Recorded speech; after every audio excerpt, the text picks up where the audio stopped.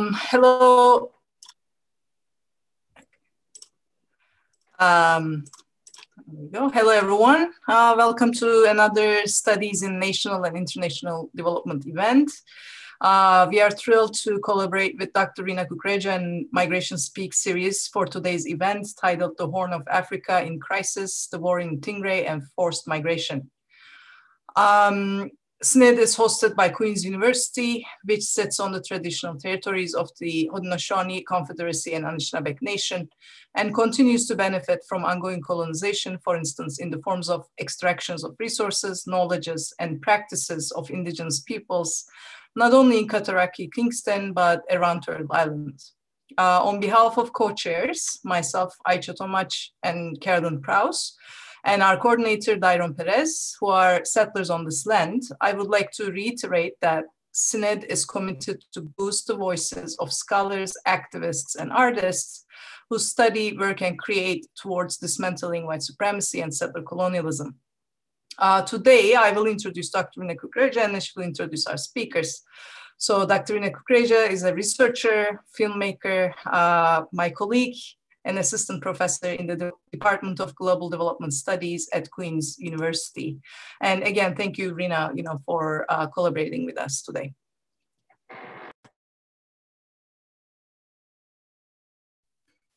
Myself.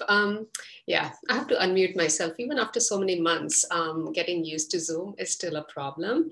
Thanks, Ayça, Carolyn, Dairon, and SNID for this, taking up the suggestion of organizing this panel.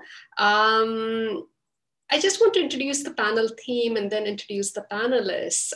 Just to give you a couple of minutes, as many of you might be aware, in early November 2020, a civil war broke out in Ethiopia that quickly turned into a humanitarian crisis. The raging conflict involving neighboring Eritrea risks destabilizing the whole Horn of Africa region. It jeopardized also the safety of more than 90,000 Eritrean refugees in the Tigray region of Ethiopia and displaced hundreds of thousands of Tigrayans from their homes, 60,000 of whom crossed the border into Sudan as refugees. As someone who follows news about displacement and conflicts and, conflict-induced displacement, and in particularly someone who's been following the history of displacements and conflict in the Horn of Africa, I was happy to see peace come to the region with the Prime Minister, Dr. Abiy Ahmed, winning the Nobel Peace Prize for resolving the 20-year conflict with Eritrea. But a year later, in November 2020, he then sends in his Ethiopian troops to its Tigray region. This resulted in a warfare against its own citizens. How does that make any sense is what, was the basic premise that led me to wonder more. Very much like myself, I'm sure you're also desirous of understanding the intersections of conflicts and migration in the Horn of Africa, with special attention to the root causes of the ongoing conflict and the displacements of civilians, both Tigrayans and Eritrean refugees that preceded it and now follow it. And this selfish need of mine, in large part to learn more, has led me to reach out to people whose voices are trusted and respected for their ability to speak the truth as is. So now I take great pleasure in introducing, I don't know whether Sedale has come on or not. Let me just check. In the Rina, if I can jump in, she is coming, but she's having technical problems with the video. But she was just telling me that she will try to fix it, but she's joining us by audio. Okay, thank you. So I will introduce Sedale. And since Awet, you began, let me introduce Dr. Awet Welde-Michael, who is a professor and Queen's National Scholar here at Queen's University in the Department of History. He's also a member of the Royal Society of Canada College of New Scholars. He's also an expert of the Horn of Africa and has been closely following the ongoing web of conflicts in the region. He has also published extensively on the conflict there. Sedale Lamma, who we can hear but not see at the moment, is the founding editor and editor-in-chief of Addis Standard, a monthly news magazine published in English from Ethiopia. Bravo, Sedale, we can see you. You'll have to unmute yourself. She founded this journal in 2011. This publication reports critically on domestic and foreign socio-political current affairs impacting Ethiopia. Tsedale Lamma has given many talks, including testifying in front of US Foreign Relations Subcommittee on Africa. Welcome to the both of you. And thank you for taking up my email which said, hey, do you want to explain more about this? So let me just begin by asking a very broad question. What precipitated this conflict and the crisis in the region? Can you provide some historical and contemporary context in broad strokes? Tsedale, maybe I can ask you to wade in first with this question and then turn it over to Aveth. Thank you very much, Rina, and I'm glad I made it. I was struggling with a video feed. I don't know what happened to it, but I was using it last night. Anyhow, thanks for the question as well. This is a big question, but I would try to compact it in a way that is so palatable for the rest of the panelists. What precipitated this conflict today is first and foremost, and essentially, this is very important to keep in mind, is a failure to have a political settlement in the country, as the country came out of the centralized authoritarian system that was dominated by the TPLF, which was the governing party of the Tigray regional state in the past.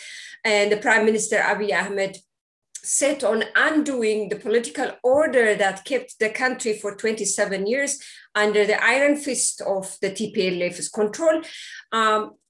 Fallouts were very imminent. We could see that there was a fallout coming to the front, and what was needed was to have that political solution, because this fallout has its deep-rooted genesis in the differences of ideological differences and political differences between the Prime Minister and the leaders of the TPLF. So the genesis of this conflict today is a political failure to reach at a political settlement as the country emerged out of the system that held it together for 27 years.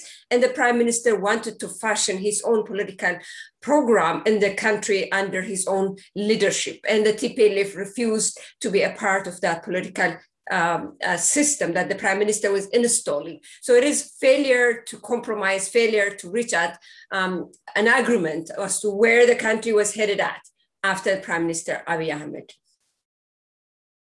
Thank you, Tsedale, and my apologies.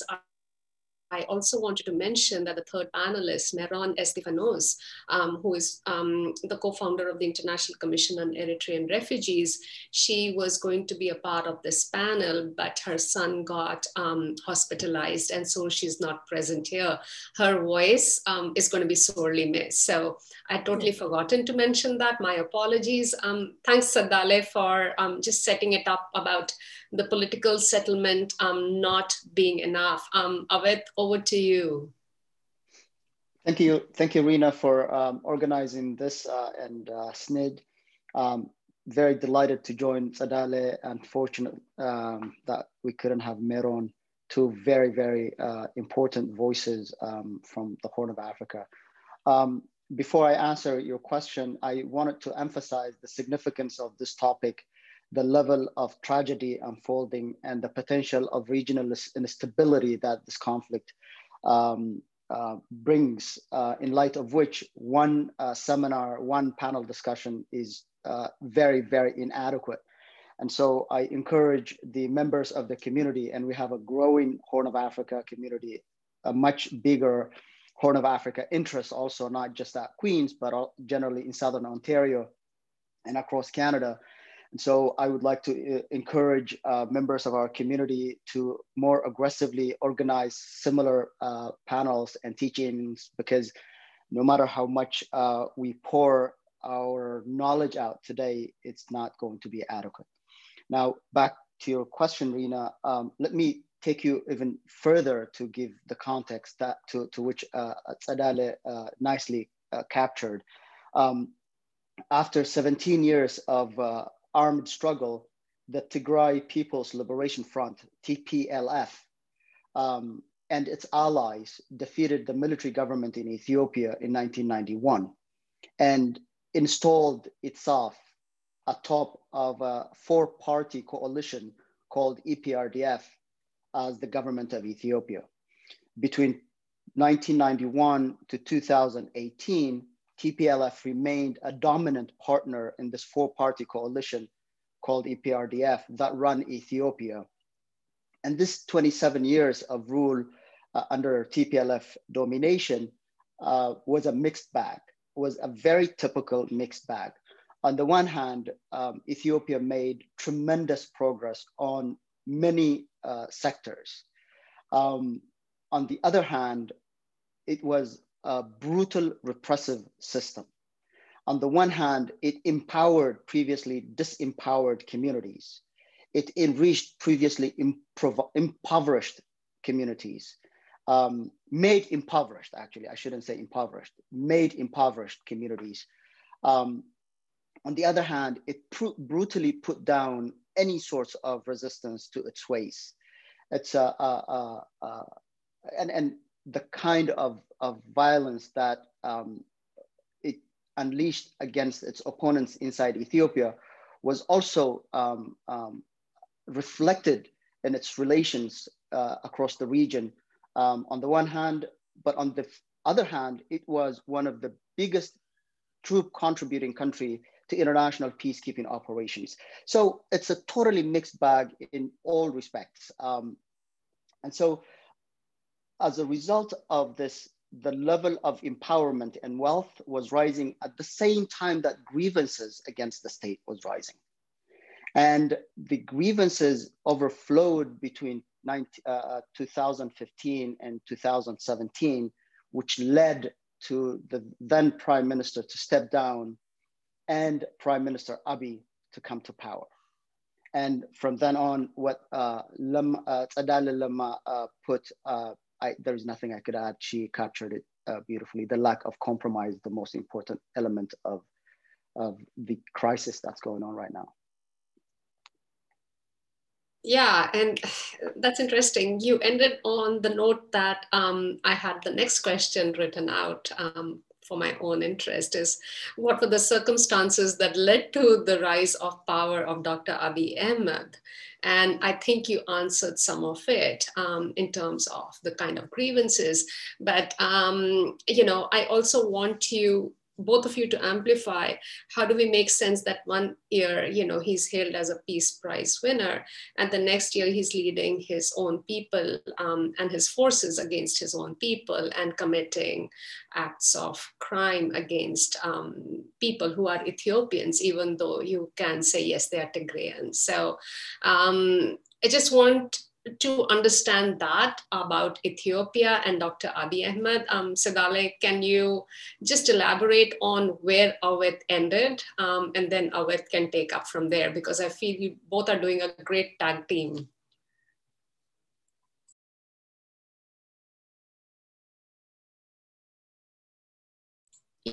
You're muted. Yeah, that's quite a stark picture, isn't it? A Nobel waging war on his own people just a year and a half down the line, and it's tragic in every sense of it, and unfortunate as well.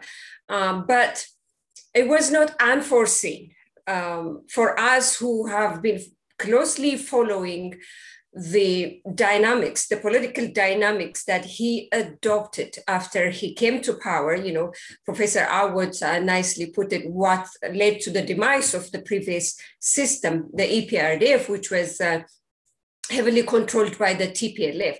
So after the Prime Minister came to power, the trajectory, the political trajectory that he followed after that wouldn't be so difficult for us to see that he would end up in something so fatal like he did today with the TPLF.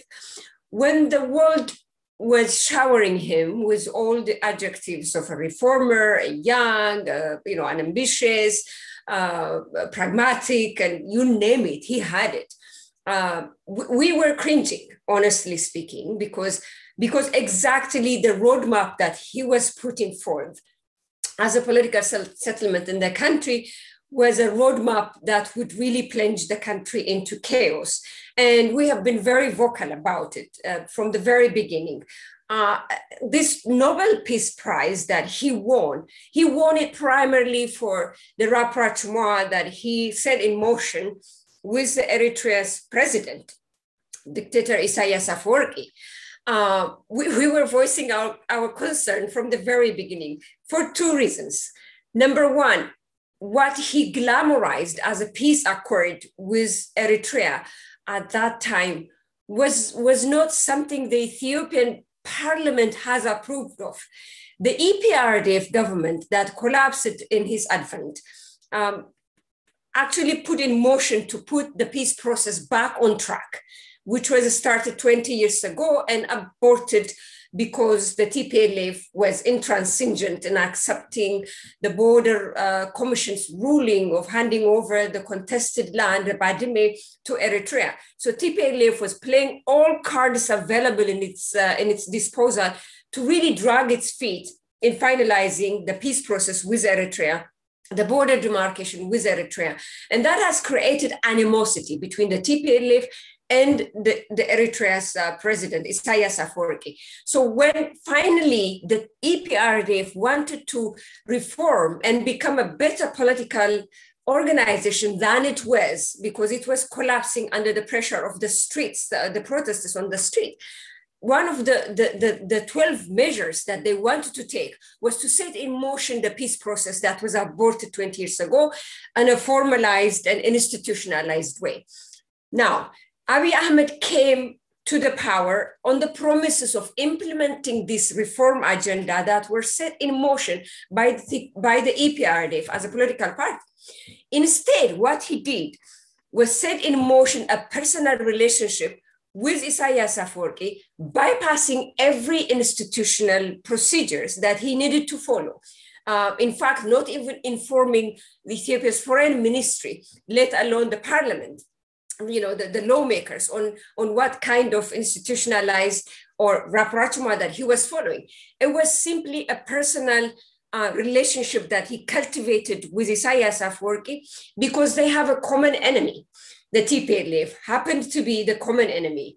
Prime Minister Abiy Ahmed unseated the TPLF. Soon after that, he went on waging a verbal war against them, which was very toxic, which also, led to the deterioration of any political settlement between the two. TPLF left the center, went and, camped itself in Mekelle, and they were also, launching this verbal assault against the prime minister that has really toxified the political atmosphere between the two of them. Add to that, the prime minister was bypassing the TPLF itself. As a neighboring state to Eritrea, he was not making them become a part of that peace pact. If it was a peace pact, he was making with Isaias Afwerki. Instead, he really bypassed every institution and took it into a personal level and took the peace process to Dubai, the UAE, and Saudi Arabia. The Ethiopian people, the Eritrean people don't know anything about the agreements the two men have signed in this peace. There were 5-point agreements that they have signed, but they're just points that you could stare at 24/7 and find nothing in them. What kind of institutional mechanism were there to be followed for the two countries to demarcate the contested border areas, to demilitarize the border areas? Nothing of a sort like that is known to the Ethiopian parliament, to the Eritrean government. There is no parliament there anyway, and even to the Ethiopian foreign ministry. So it really hinged on the two men who were just exchanging all these fluffy languages and visits and flowers and parades and all these things. So the essential thing that was going wrong with that peace process was that it was never known to the Ethiopian people, to the institutions. The Nobel Peace Awarding Committee went ahead regardless of our own, critics and reservations and screams and shouts. They went ahead because they wanted to see this peace process to be like emblematic of what is to happen maybe between North Korea and South Korea. They projected their own image of this peace process because in the beginning, the reunification of families, which was really a fantastic thing to see. the restoration of phone calls and everything was really something to look up to. So the Nobel Peace Prize Committee awarded the prime minister. And bear in mind, this was not shared with Isaias Afwerki. It was singularly given to Abiy Ahmed, although the peace agreement involved the two men. So that's where you see the problem from the very beginning. And they wanted to see what they wanted to see. They gave it to him. And that instead emboldened him to continue the path he started initially, which is completely undermining the key role of not only TPLF, but the Tigrayan people. The people-to-people, peace relations were also aborted. Once the prime minister has won the peace, the Nobel, they went on closing back the borders that they opened. All the 5 entry points were closed down. Mobility was restrained again. Family reunification was aborted completely. Nobody could see that beyond the euphoria, beyond the happiness of the Nobel Peace Prize. But deep inside, TPLF was really getting angry. They were, throwing out all these critical remarks about the relationship between the two, and they cornered it. The narrative that they, came out with it is that this was a security pact to corner the TPLF, to attack Tigray. And, it's an attempt of surrounding Tigray with all this animosity and all these things. So after that, there was no turning point. And that is the problem that the world needs to stand, pause, and see how we went from a peace to a war in less than 2 years period of time. Oh, wow. Thank you, Sadaleh, for setting this up so well. In one of your earlier interviews, you talked about, the infatuation of the West. It has ended, and you summed it up really well over here in terms of showing how the peace accord itself was based on a very shaky foundation, based on the relationship between these two men, one of whom is a dictator, and how this has created the problems later on in terms of Tigray. This really clears a lot of things in my head. Awed, would you like to weigh in and add some more to what Sadaleh has explained? Next time you invite Sadaleh, I want to be in the audience because I want to hear her talk more. But in the interest of our audience, let me go into a little more detail so that detail that Sadaleh knows, but just the audience gets a good sense of. So this repressive TPLF rule was challenged more than anyone else by the people of Tigray. So in 2014 and 2015, there was a lot of pressure on the TPLF from the Tigrayan public, except that that pressure was not publicly displayed like it was displayed in the Amhara Kullal or in the Oromia Kullal. The Fano and the Kero, these are local names of the youth in the Amhara and Oromia regions of Ethiopia that rose up, went into the streets, paralyzed government, regional governments, and enforced change. In Tigray, the mode was through public meetings, and TPLF, to its credit, and I've always been a critic of the TPLF, but to its credit, it modified its ways. It started to change and initiated this within the 4-party coalition, initiated this process of, okay, we need to make peace with Eritrea, because being the border region of Ethiopia, bordering almost entirely with the exception in the east with the Afar Kullal, Afar region, Tigray was the main area where the fighting between Eritrea and Ethiopia happened. In other words, it was beneficial for the Tigrayan people to have a normalized relationship with their Eritrean neighbors, brothers and families and sisters, right? And so the TPLF saw this and initiated an internal reform of policy within EPRDF. And in 2015, the EPRDF quietly decided to normalize relations with Eritrea. But the Eritrean president had held deep grudges, and he knew he could not trust the TPLF, and he wanted to get rid of the TPLF. And so he demanded things because the decision was communicated to him. And in order for him to accept it, he asks the then prime minister, weak prime minister, I must say, Hailemariam Desalegn, to make compromises that he knew the TPLF would not allow, at which point that door was shut. So when Abiy came to power, he had an already concluded decision that he needed to implement, which he made his own, but in fact, it was not his own. It was an EPRDF level decision pushed upwards by the pressure from the ground in Tigray, by the people of Tigray. The irony is that right now, the people of Tigray are carrying the brunt of this war in all forms of egregious violations of rights. And so this agreement, Isaias put the same test. He wanted to see if this new young prime minister was sufficiently removed from the TPLF. And so Abiy had to prove to the Eritrean dictator that he, in fact, is free from the TPLF pressure. And once he saw enough signs that Abiy has successfully removed himself from the TPLF, President Isaias makes a speech accepting Addis Ababa's overture for peace. And in that speech, which was a groundbreaking speech, he characterizes the TPLF, which is a part of the government that he is making peace with. Look at the contradictions here. He characterizes them as vultures, that their game was over, and there is no more holding the whole region hostage, right? In the same breath. The interesting part is that Abiy neither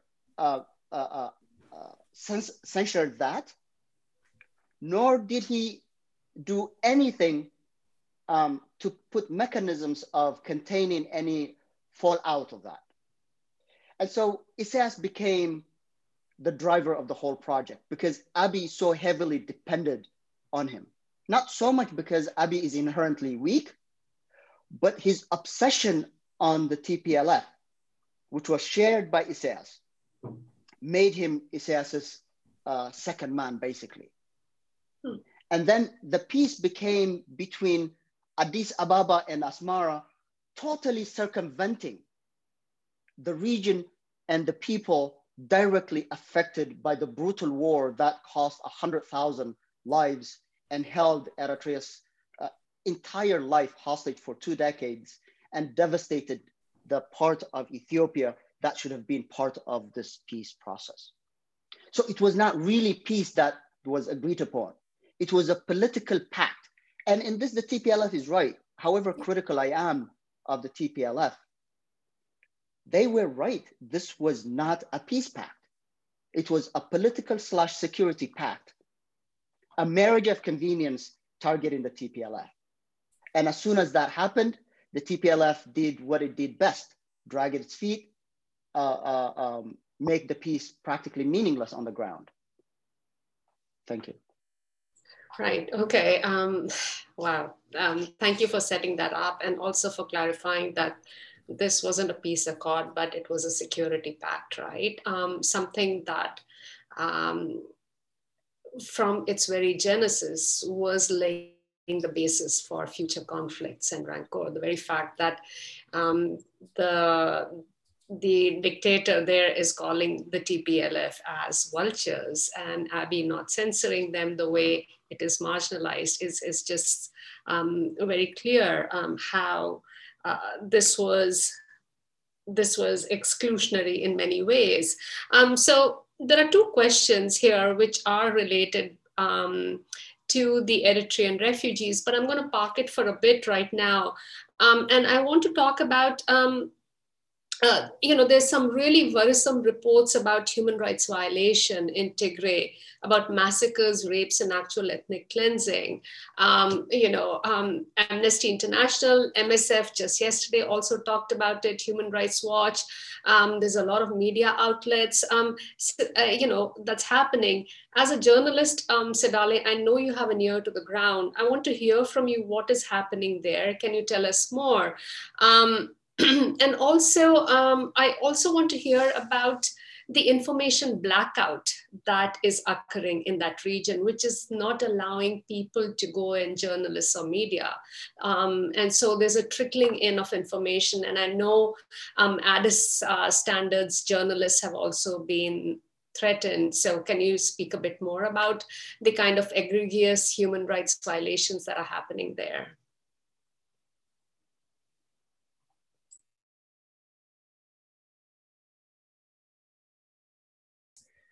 Sorry, I keep forgetting to unmute myself. What's happening is purely tragic. It's heartbreaking because it is no longer now.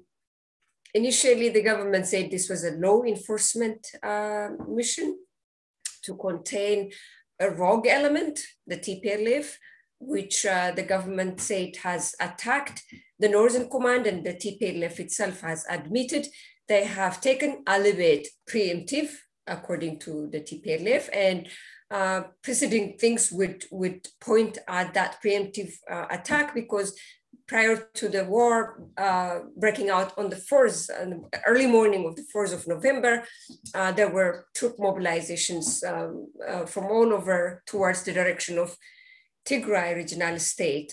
For that matter, in fact, on the 2nd of November, the European Union published a warning calling for restraint in troop mobilization, both from Eritrea and the Ethiopian side, because there was just this massive mobilization of troops. On the 3rd of November, the TPLF then attacked the Northern Command post that's stationed not far from Mekelle, the capital city of Tigray. So this war, the government said, was to secure the sovereignty of the country, to restore law and order, because there is that heavily armed rogue element in that regional state.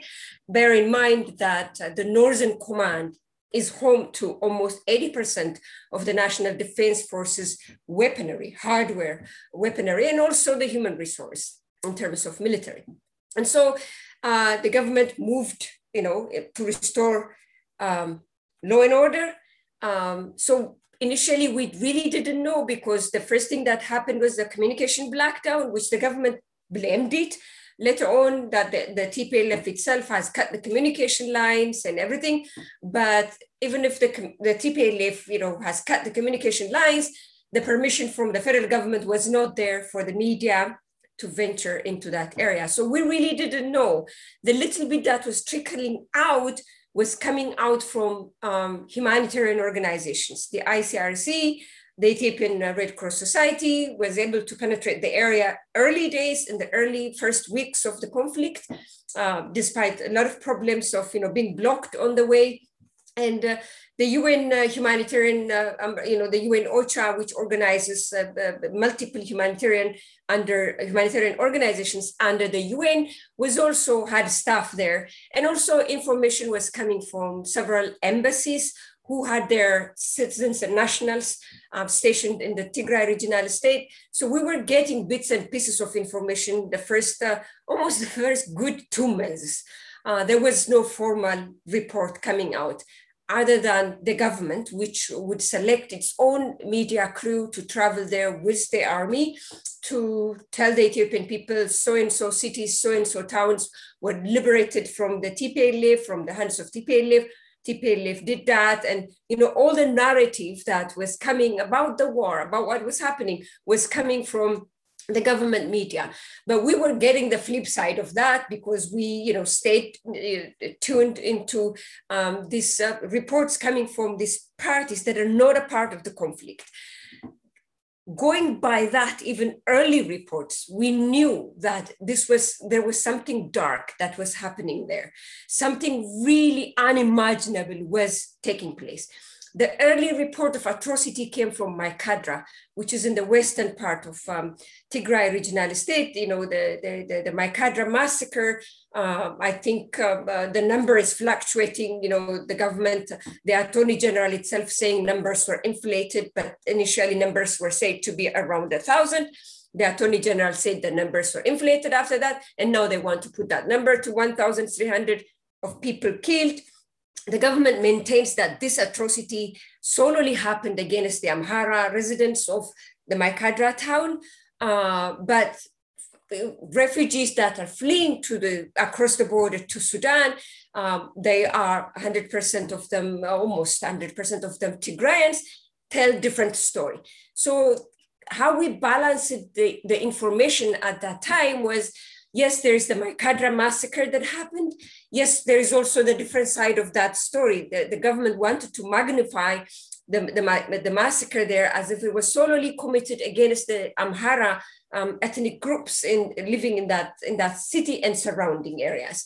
But as I said, the international media who could afford to send their journalists to the refugee camps in Sudan would come with a different story of Tigrayan victims of the same massacre. So the early days of the massacre was the Maikadra massacre.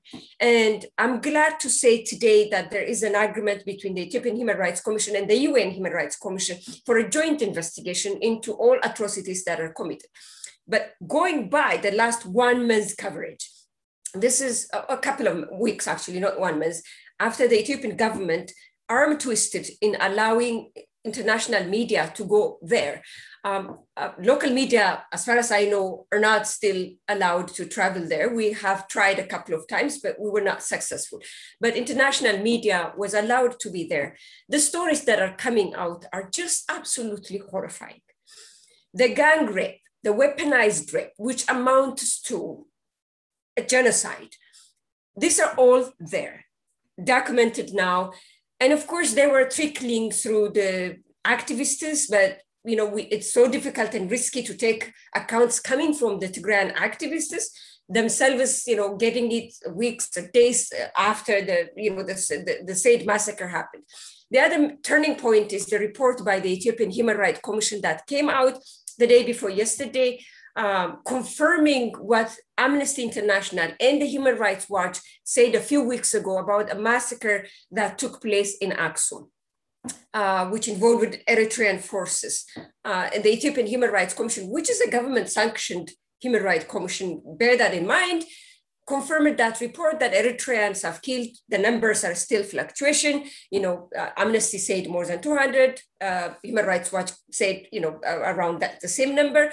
But the Ethiopian Human Rights Commission preliminary report said a little over more than 100 people were massacred on the 28th and 29th of November, and that involved Eritrean forces there. We have also seen reports of massive destruction of infrastructure. The most heartbreaking is the report from the MSF. And we take those reports very seriously because as non-conflict parties to this conflict, MSF is not known manipulating reports of conflict. These are institutions that get very rare access to areas even the government sees impossible to penetrate. So the MSF report about the destruction of health facilities in the regional state tells you that this is beyond and above restoring law and order. And we are talking about dozens of health facilities currently occupied by armed groups. The reports suggest the Ethiopian army and the Eritrean army as occupying health facilities as a launching pad to continue the war. So the war has continued. It's not over, despite Prime Minister Abiy Ahmed saying on the 28th of November, the mission was complete. Operation was over. It was completed with a victory to the National Army. The war, in fact, has raged on. At the same time, he was declaring this, the Aksum massacre was happening, going by the accounts of the Ethiopian Human Rights Commission today. That tells you the magnitude, the depths and breadths of this war. And it's not over. And because the parties that are involved in it didn't say, we stop fighting. They're still fighting, be it the TPLF, be it the Eritrean forces are en masse still deployed inside the Ethiopian territory. And it's admitted by the Prime Minister finally that Eritrean forces are inside the Ethiopian territory. So the war will go on and it's continuing, so is the atrocities. And this is the tip of the iceberg in my reading so far. Thank you so much, Tsedale. And it's a very sad travesty that this is happening.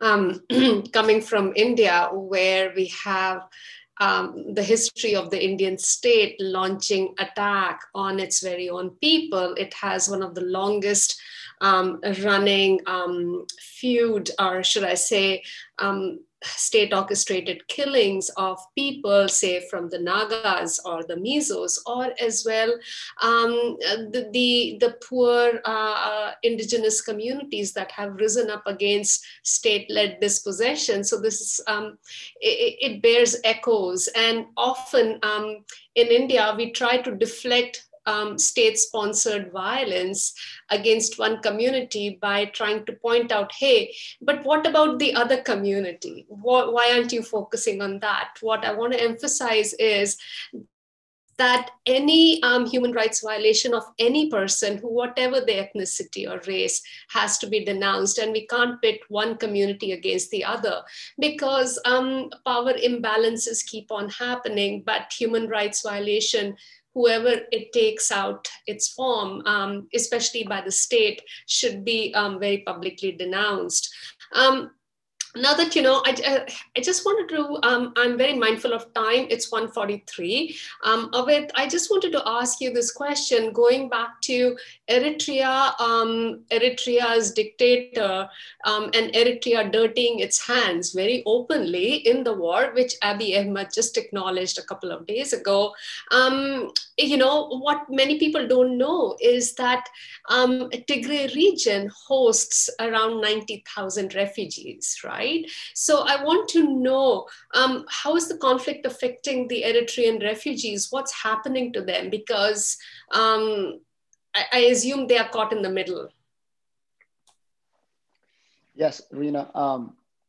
So there is a very significant push factor to the exodus of Eritreans out of their country to begin with. This, especially after 2001, when the peace was signed between Eritrea and Ethiopia. 1998 to 2000, the two countries fought a very brutal war. And afterwards, the Eritrean government neither demobilized the national service men and women, nor did it give any credible hint at when it would restore basic normalcy to the Eritrean society. So with the entirety of Eritrea's existence, social, cultural, political, economic, held hostage, and the regime growing stronger and stronger, more and more repressive, Eritreans, especially the young, but eventually elderly and unaccompanied minors, started to flee their own country in droves. Many of them, obviously Eritrea is surrounded by Ethiopia, or neighbors, Ethiopia and Sudan as big neighbors. And many Eritreans fled into Ethiopia. And TPLF as the government then did not accept Eritreans just out of humanitarian consideration. That was part of its political calculation to weaken Eritrea too. But to the individual refugees who crossed the border and found safety in Ethiopia, that was a welcome reprieve. And sure enough, at this point, there are estimated some close to 200,000, 190 or something Eritreans across Ethiopia who fled their own country. About 94,000 of them were in the Tigray region alone when this war broke out. And just under 50,000 of them were in various camps. The rest were in towns and urban areas.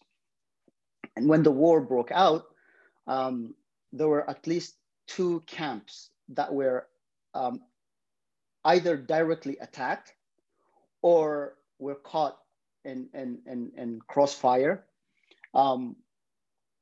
Whatever the case may be, what we know so far is in the process, 2 of these camps were completely destroyed. And here I'm very cautious, and also I will comment on Tzadal's earlier points, because there is this overwhelming tendency to deny these egregious human rights violations are taking place. The one way to verify this is to allow independent, impartial investigation. If you do not have anything to hide, then you have nothing to fear. You should allow this. The moment you prevaricate on that is enough of an indication that you have something to hide. And so the UNHCR director, Filippo Grandi, said that 20,000 Eritrean refugees who are under international protection are unaccounted for as a result of these camps being dismantled, refugees being dispersed, many of them being forcibly returned back to Eritrea. Reports from the ground also give some grisly details about reprisal attacks by local militia against the Eritreans. There are also unbelievably horrifying stories that some of these refugees were either coerced or willingly took up arms and were involved in some kind of the attacks that were happening against Tigrayan civilians. So the stories that we're getting from the ground is very messy. But the big picture answer to your question is that Eritrean refugees are caught in this crossfire. Many of them are directly attacked or are becoming direct victims. If you can allow me to just comment on or add to what Adele said earlier, it's very important here to bear in mind that Tigray is not the only conflict that's going on in Ethiopia. It is the biggest and has a regional dimensions to it because Eritrea and a sovereign country is involved. And earlier on, there are credible reports that the UAE, the United Arab Emirates, was involved through the deployment of its drones that were based in Eritrea. And so the regional ramifications is great. And the scale of the fighting itself is also major. But there are also lower intensity conflicts in many parts of Ethiopia, which intensified as a result of Ethiopian government's redeployment of its troops from various parts of hotspots across the country to Tigray. And on the Eritrean side, the mobilization was very open. And it did not happen in October. It was in the making for several months before that. And the TPLF was not blind to this. Neither was it an innocent bystander. So there is this tendency to play innocent or to feel like, oh, we were dragged into this by that rocket launching. No, there are too much factors and too much blame to go around for all of the warring sides to be responsible for. If I can comment on the ethnic cleansing and human rights violations against civilians, please stop me if I'm talking too much. It's 1:50 and I want to open the floor for discussion, so yeah. Ethnic cleansing has many, and genocide have many manifestations. So in a rural society, in a traditional society, where rape is a taboo topic, and rape victims are, I'm losing the word, are their image and their reputation, as well as that of their family, is said to be degraded. And so those gender-based violence goes hidden. More than 500 of them voluntarily reported themselves as having been sexually violated by one or another of the warring sides. And that cannot be a random act. This is a systematic effort to not only physically assault and humiliate these individual women, it is an attack on the entirety of the society. That's one manifestation of it that has to be independently investigated. The second aspect of it is there is territorial dispute between the Tigray region and the neighboring Amhara region in Western Tigray and Southern Tigray. Amhara militia are part and parcel of the federal government's war effort against the TPLF. But the Amhara militia have also a bone in the affair, in a sense that they lay claim to a large swaths of territory that they argue the TPLF had forcibly taken away from them. So they are trying to reclaim those territories. And in the process of doing that, reports from the ground indicate that they are not only forcibly removing ethnic Tigrayans, but also killing them in large number. And such kind of forceful identity-based attacks are also happening elsewhere in the country. But as you correctly pointed out, just because they're happening against Amhara, say in Benishangul or in Oromia, it does not justify Amhara militia ethnically cleansing territories in one or another part of the country, regardless of the legitimacy of their claim. Thank you, Aved. And honestly, I had another question, but I'm going to park it over here. And it's 1:53, and I wanted to open up the floor for discussion. And I know I haven't even gone on to the larger topic of forced displacement in the Horn of Africa and what it means for the peace and stability of the region, given that a number of Tigrayans have fled to the neighboring Sudan, which already is overburdened, right? So maybe that's a discussion for another panel later on. I'm very mindful of the time. So I'm just going to go over some of the questions, and please feel free to wade in. Okay, right. I haven't been following the questions. Right, so there's a question about diversity. Menelik asks a question, says that, the panel needs diversity. I wonder if we can define the crisis as civil war, and it is offensive for Ethiopians to define it as such. Aved and Seddale, I say to you, our human rights concerns should not be selective, since the most important crisis, as much as the Tigray, is the ethnic cleansing of Amhara in Ethiopia or Horn or Africa today. I feel, Aved, you did touch upon it, but let me just wait and see what else is there. Yeah. And then there's another question by Yifsel. I'm sorry if I'm mispronouncing. Aved and Seddale, you can see these.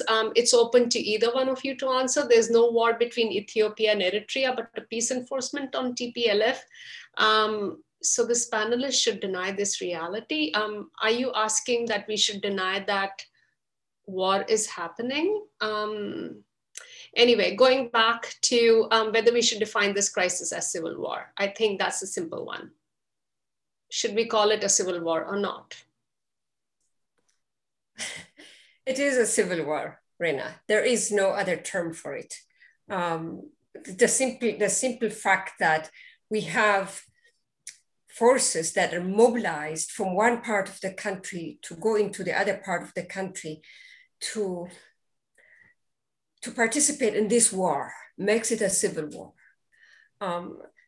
But also a dangerous one for that matter, because I think it's beyond the point of denial now that it involves as well a neighboring country and Eritrean forces, and yet to be confirmed, but also drone attacks that TPLF was saying time and again that involved the UAE before it evacuated its military base from Asmara, from Eritrea, near Assab, I assume. Coming back to the question, the simple answer is it is a civil war. Brothers are killing brothers. Although it involves Eritrea from the neighboring country, UAE, some unconfirmed reports about Somali from Somalia, not the Ethiopian Somali. It is a civil war.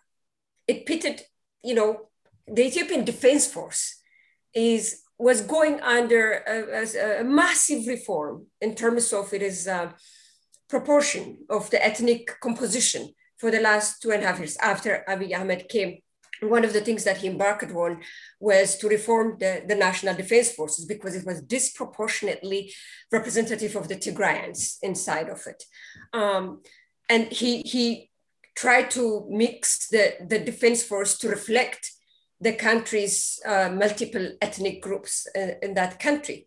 He changed the leadership from a TPLF control to an Oromo controlled now, which is another despicable act.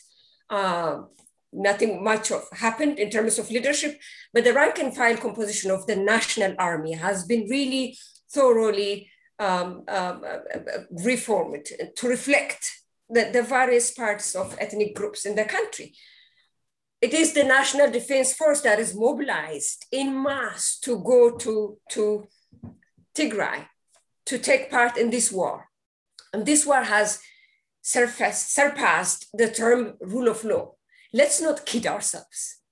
There is no rule of law when this amount of massive cultural distraction, infrastructure, economic distraction, not only the weaponized rape that the women are facing. There is no rule of law that you are enforcing by raping women. There is no rule of law you are enforcing by mass execution. We have seen the videos. Let's not kid ourselves in this war, war of words of a game. If we do not address it by what it is, that means we're not ready to deal with it. The first thing in addressing this problem is to recognize that this is no longer a rule of law, an operation rule of law. It is a war, and it's a civil war. One of the early stories that came, one of the luckiest journalists that didn't cross it to the war zone, but was in Amhara regional state. One of the story that came the first 2 weeks, I guess, was a story of a father who was going there to participate in this war, knowing that his son is part of the Tigrayan militia. The father became a part of the Amhara militia or a special force. I don't recall it correctly, but he is a part from the Amhara side, and he's going to participate in this war, and his son is on the other side. If you don't call this a civil war, I don't know what. And if we are not courageous enough to address it by what it is, that means we're not ready to deal with it. We're not ready to deal with the aftermath of it. We're not ready to reconcile ourselves, to pull ourselves up from this tragedy and move on as a country. We need to find a way to deal with it. Whatever our political differences are, we have to come out of this. The first thing to do is to recognize this for what it is. It's not a rule of law anymore. It is a war, and a destructive one as such. Thank you, Sadoleh, for this very impassioned, conceptualization. Yes, Awed. Yeah. This war is also a war over controlling the narrative, controlling the information. So what the government did was completely block out, fight this war in darkness under the high noon sun. And that was an effort to control the information and subsequently the narrative. And so they called it, to begin with, as law enforcement operation, because it was framed in such a way that, yes, the TPLF on the night of November 3, November 4, attacked the Northern Command in a preemptive strike. And the federal government appeared like it's responding to something when in fact its planning was preempted. And now, if you call it a war, there are several things that come with it. How war is defined, how war is resolved, what domestic and regional or international mechanisms can be devised. I would not call you something that can make you a partner to talk to across the table if I want to get rid of you. So that was the logic underpinning this law enforcement discourse. But even if you look at low intensity conflicts vis-a-vis wars, the scale of fighting, the number of dead, this is not even low intensity conflict. When you look at it from the security sector point of view, or state security mechanisms, when you deploy police forces and in rare instances, some sectors of your armed forces to restore law and order in some places, then it can be framed as domestic situation of law and order operation. But you here have all sectors of your armed forces deployed against one enemy who happens to be your own national, your own country. And then there is a neighboring country, Eritrea, that is brought in full force. There are credible reports that Somalia has also been brought in, although the way it was brought in, the numbers of troops involved is contested. And then there was the reported involvement of United Arab Emirates drones out of Eritrea. How on earth can you characterize this as law enforcement operation? And so when you call it a war, and you look at it in a broader context, and Ethiopia is a giant of the region. Whatever criticism we may have against the TPLF-led government, EPRDF-led government, Ethiopia's relative stability, and I underline the word relative here, relative stability did help a great deal to stabilize an otherwise turbulent region. And Ethiopia was an important contributor, troop contributing country to international peacekeeping operations. Now, if a war breaks out in such a vital country, in an otherwise fragile region of global significance, that war automatically becomes consequential to global peace and security. That then brings the Charter of the United Nations, Chapter 7 of the United Nations Charter, that this conflict is a threat to international peace and security. And that makes it incumbent on the international community to get involved. Unfortunately, we have not seen that happening. Thank you, Awit and Sedale, for clarifying that question. There's a number of comments that have been made by people saying that, you know, why aren't you coming out and speaking about the conflict, ethnic cleansing of Amhara people in Ethiopia or the Horn of Africa, or about what is happening to the Oromo in Amhara people in the Oromo region in terms of selective outrage.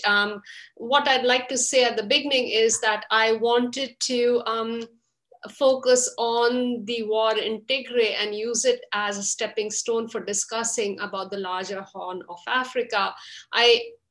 I am not an expert on Ethiopia, but coming from state-sponsored violence and ethnic cleansings that keep on happening in India, one group against the other, I just want to say this isn't about emphasizing the human rights violation and genocide against the Tigray alone to the expense of the other. I'm happy to do more conversations, but if any one of you wants to wade in, I would have you discuss. There is a very good comment that came in from PCAC Local 901, which said we are following the consequences of the civil war. And I'm going to park this question for later, but I want to mark it. You know, for people, we've been following the consequences of the civil war for the people who've been displaced and subjected to different forms of violence. What do the speakers think we should be doing to extend our solidarity to the people in Tigray and to those who are trying to raise their voices against war, both in Ethiopia and Eritrea? That is something I want to hold on for later on, but I'll go back to earlier questions about, you know, why are we hearing different narratives about what's happening in Ethiopia? In some senses, I feel I can give an answer to that given my own history of involvement in media in India. It depends whether we are speaking from the perspective of the ruling party or the ruling regime, or whether we want to highlight the concerns of another group. And that's my 2 cents without knowing much about Ethiopia. Sedale, and would you like to comment about this? Because quite often then the question is brought in, this isn't verifiable, or that person is biased. Yeah, that's the nature of it, isn't it? When your relationship as a society is mediated by state-sponsored violence, this is the very natural outcome of it. Even if you are screaming about other atrocities, people want to hear what they want to hear. And they would thoroughly, put that you are talking about this one, you're not talking about that one. This happens when, as I said, our relationship, our horizontal relationship as a society, including family relationship, by the way, relationship with our closest friends, is mediated by state-sponsored violence.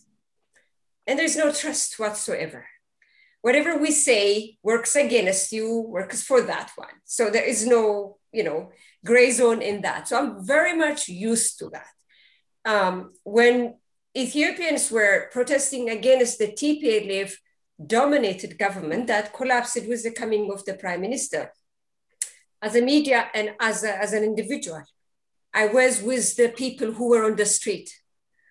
And at that time, I was an Oromo extremist, a radical, somebody, because the Oromo were protesting.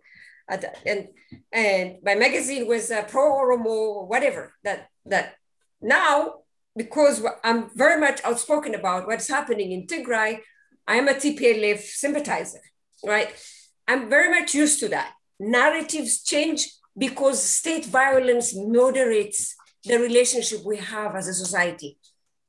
And one of the very typical things that was very dominant in Abiy Ahmed's Ethiopia after he came to power was that as he went on dismantling this efficient but very repressive security system that was sustaining the power of the TPLF's dominated party in power, as he went on unraveling that, what happened was not a quick move in filling the collapsed security and intelligence sector in the country with another efficient and democratic system. That didn't happen. What happened is the collapse of the system and the privatization of monopoly on violence. It took place after this reformer prime minister came to power. The number of horizontal violence we witnessed in Ethiopia was unseen in the history of that country. It began from the Gedio community that displaced, the Oromo versus the Gedio armed groups. Let's not conflate the community with the community. It's not violence of the communities. It is a violence of armed group inflicting pain on the civilians. That displaced about 1.5 million people. That was barely 3-4 months after Prime Minister Abiy Ahmed. We were reporting on that one. And it didn't stop there. The Amhara community today, because of the settlement pattern, history, and all these things are everywhere in the country. They make up a good part of Ethiopia. What Ethiopia we know today is nothing without the Amhara in it, the narrative, everything. The cultural, the religious, every narrative is constituent of the Ethiopian state and the image as we know it. And they are everywhere. They happen to be also the first targets of this decentralized and privatized monopoly on violence. Today, you would find in Oromia, particularly in Oromia regional state, in several places, Amharas being targeted by armed groups, by vigilante groups, and likewise, in Benishangul, you see the Amhara versus also the indigenous communities there that we call the Gumus, being equally victimized of this decentralized and privatized monopoly on violence. The state is not providing the security, the safety and security that citizens need in that country in the advent of Prime Minister Abiy Ahmed. And that is a result of the collapse of that repressive but efficient security system that was overseen by the TPLF's dominated EPRDF. You know, undoing a centralized authoritarian system is never an easy process. But the failure with the Prime Minister Abiy Ahmed comes also that he never sought for a political settlement. So every sneeze at the political level up there ends up being a military violence down there. And civilians are the ones that are bearing the brunt of this. So what we see today in Ethiopia is that decentralized violence in the hands of privatized monopoly on violence, individuals, calling the shots, displacing hundreds and thousands of people overnight. You know, with a snap of your finger, you would see hundreds dead. You would see thousands displaced. Amharas are being victimized. So are the Oromos. So if we want to talk about that, we can talk about in a general framework that it is the Ethiopia we live today that has seen the collapse of an efficient but repressive security system, replaced it with privatized monopoly on violence, monopoly in the hands of individuals. The proliferation of weapons that we see even being reported by the state media as being transported left and right is staggering. It indicates towards the government's inability to control monopoly on violence, because this is the number one responsibility that should be in the hands of the government. So violence is what is mediating our relationship today. Both state-sponsored and vigilante groups, privatized monopoly on violence, sponsored relationship. The Ethiopian people are dealing with the aftermath of that today. And it is the same everywhere. Civil war is happening in Oromia as well, between the Oromo Liberation Army, which broke away from an opposition group, Oromo Liberation Front, and became, you know, they don't want to lay their arms down. I have written about that, also how important it is that they are disarmed, reintegrated into a camp and given training on that one. It's not happening because the failure is of a political failure. So that civil war is happening. In fact, it has been intensifying the last 5 months after the war broke out in Tigray, because it has left the country vulnerable. The security vacuum, as Professor Awad said before, this was a fear that I expressed the first week of the war. My fear was that the army is going to be deployed in Tigray, and that's going to leave security vacuum in the country. And it is happening today. So this civil war in Oromia is also raging as we speak between the government and the Oromo Liberation Army. At the heart of this is a political failure to reach at a political settlement. There is nothing, we cannot scrap the sky and find anything else. You can do that, but you cannot find anything else other than that failure of having a political settlement in the country, which has led us, violence to become our everyday experience. Mm-hmm. Thank you, Sadale. As a student of history, I know that the past informs the present and the present informs the future. So I'm very aware of that. I'm also saddened by how you sum up how the political failure is laid at the doorsteps of the failure of the state, and also the increase in vigilantism and the privatized violence that is now privatized monopoly of violence, which you're saying is happening vis-a-vis different groups fighting with each other. And so I had a question for Awad, which I know it's 2:15, and it's something about like, what do we anticipate for this region in terms of conflict and peace? And somewhere can you weave in this question that was asked by PCAC 901, saying, what can we do to extend our solidarity to the people in Tigray and those who are trying to raise their voices about what's happening in Ethiopia, Eritrea, and the Horn of Africa, right? So Awad, about that, and Sadale, and that should be roughly around like the time when we sign off. Then just be brief. Sorry to be rude, but yeah. Well, brevity is not my forte, and so I am not offended if you stop me. Let me add to what Sadale powerfully pointed out just a moment ago. There is the highly divided narrative about a very tragic thing that is going on in Tigray now. Because if you isolate it and ask these individuals or these groups, whether they condone that type of violence, no good human being can say they would condone it. But once it's placed in a political economy fraught with violence, not just present, but also past, it brings out the deeply rooted division and the contested narratives historically. And that's what I say in my other works, that Ethiopia, like all other states for that matter, was founded on violence and is held together by violence.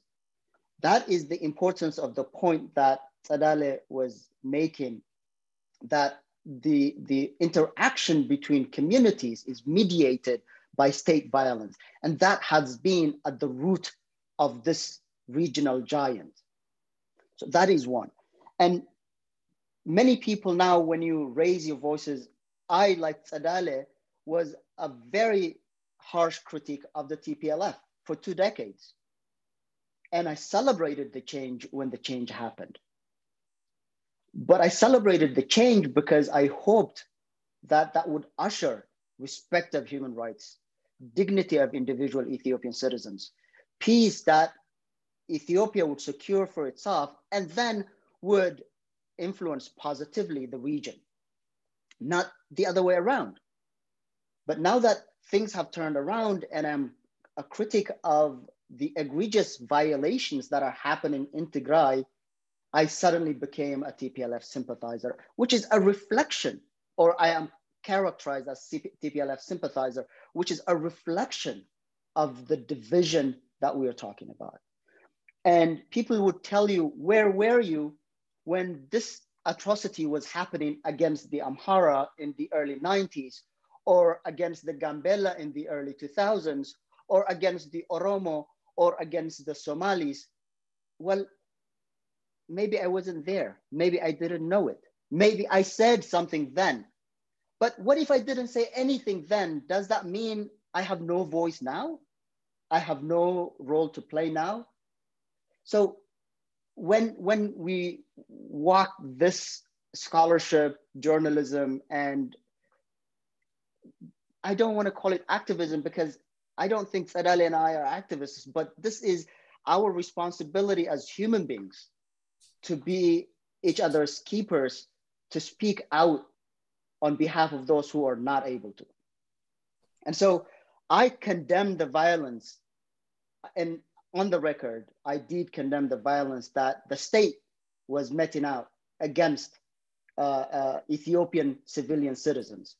The identity-based violence, whether it's in the border area of Oromia and Southern peoples and nations and nationalities region, the Guji conflict, or the targeting of Amhara communities in Oromia and Benishangul Gumuz, or the targeting of Oromo ethnic groups in the Amhara regional state, and the dispute between the Afar and Somali regions that killed many civilians and displaced many.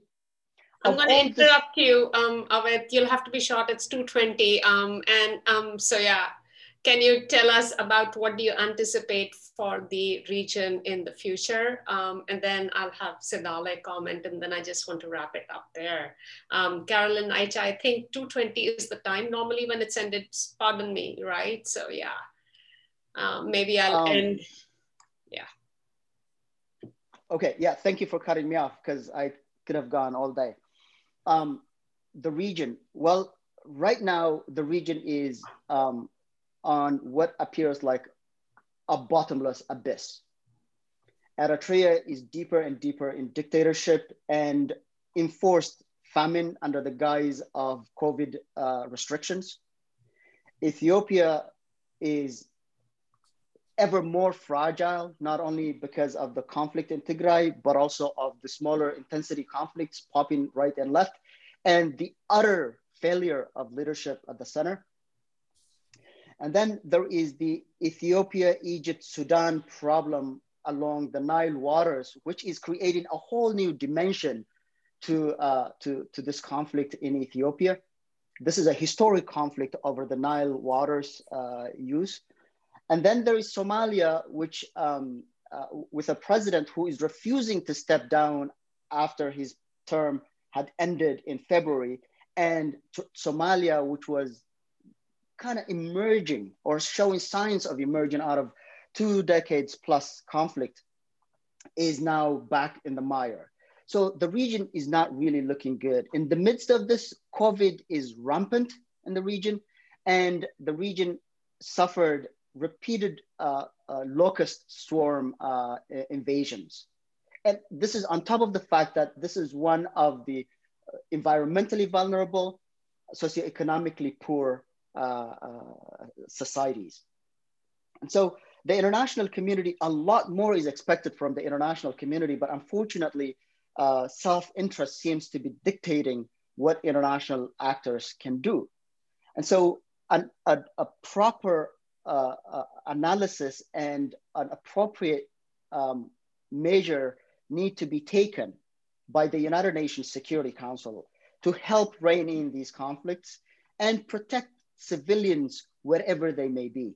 And there are ample mechanisms and experiences to protect civilians in conflict situations and find off-ramp from this road to further abyss. I think I should stop here because, again, I could talk all day on this. No, I'm sorry. Sadale, I was going to ask you another question, but normally the session ends at 2:20 and we are 3 minutes over. My deep apologies to the two of you and to people who have posed some questions. Once again, I would like to thank SNID, Carolyn Aicha Dairon, for taking up my offer to host this panel. I have learned so much selfishly, and thank you, Sadale Lemma, for taking time out of your very busy schedule as you're reporting, and Professor Awed Waldemichael, again, for coming on and explaining things, not in brief, but hopefully there might be more opportunities in the future.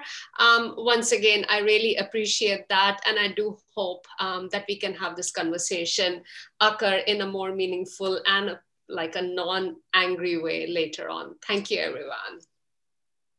Thanks for having us. I enjoyed it too. Thank you.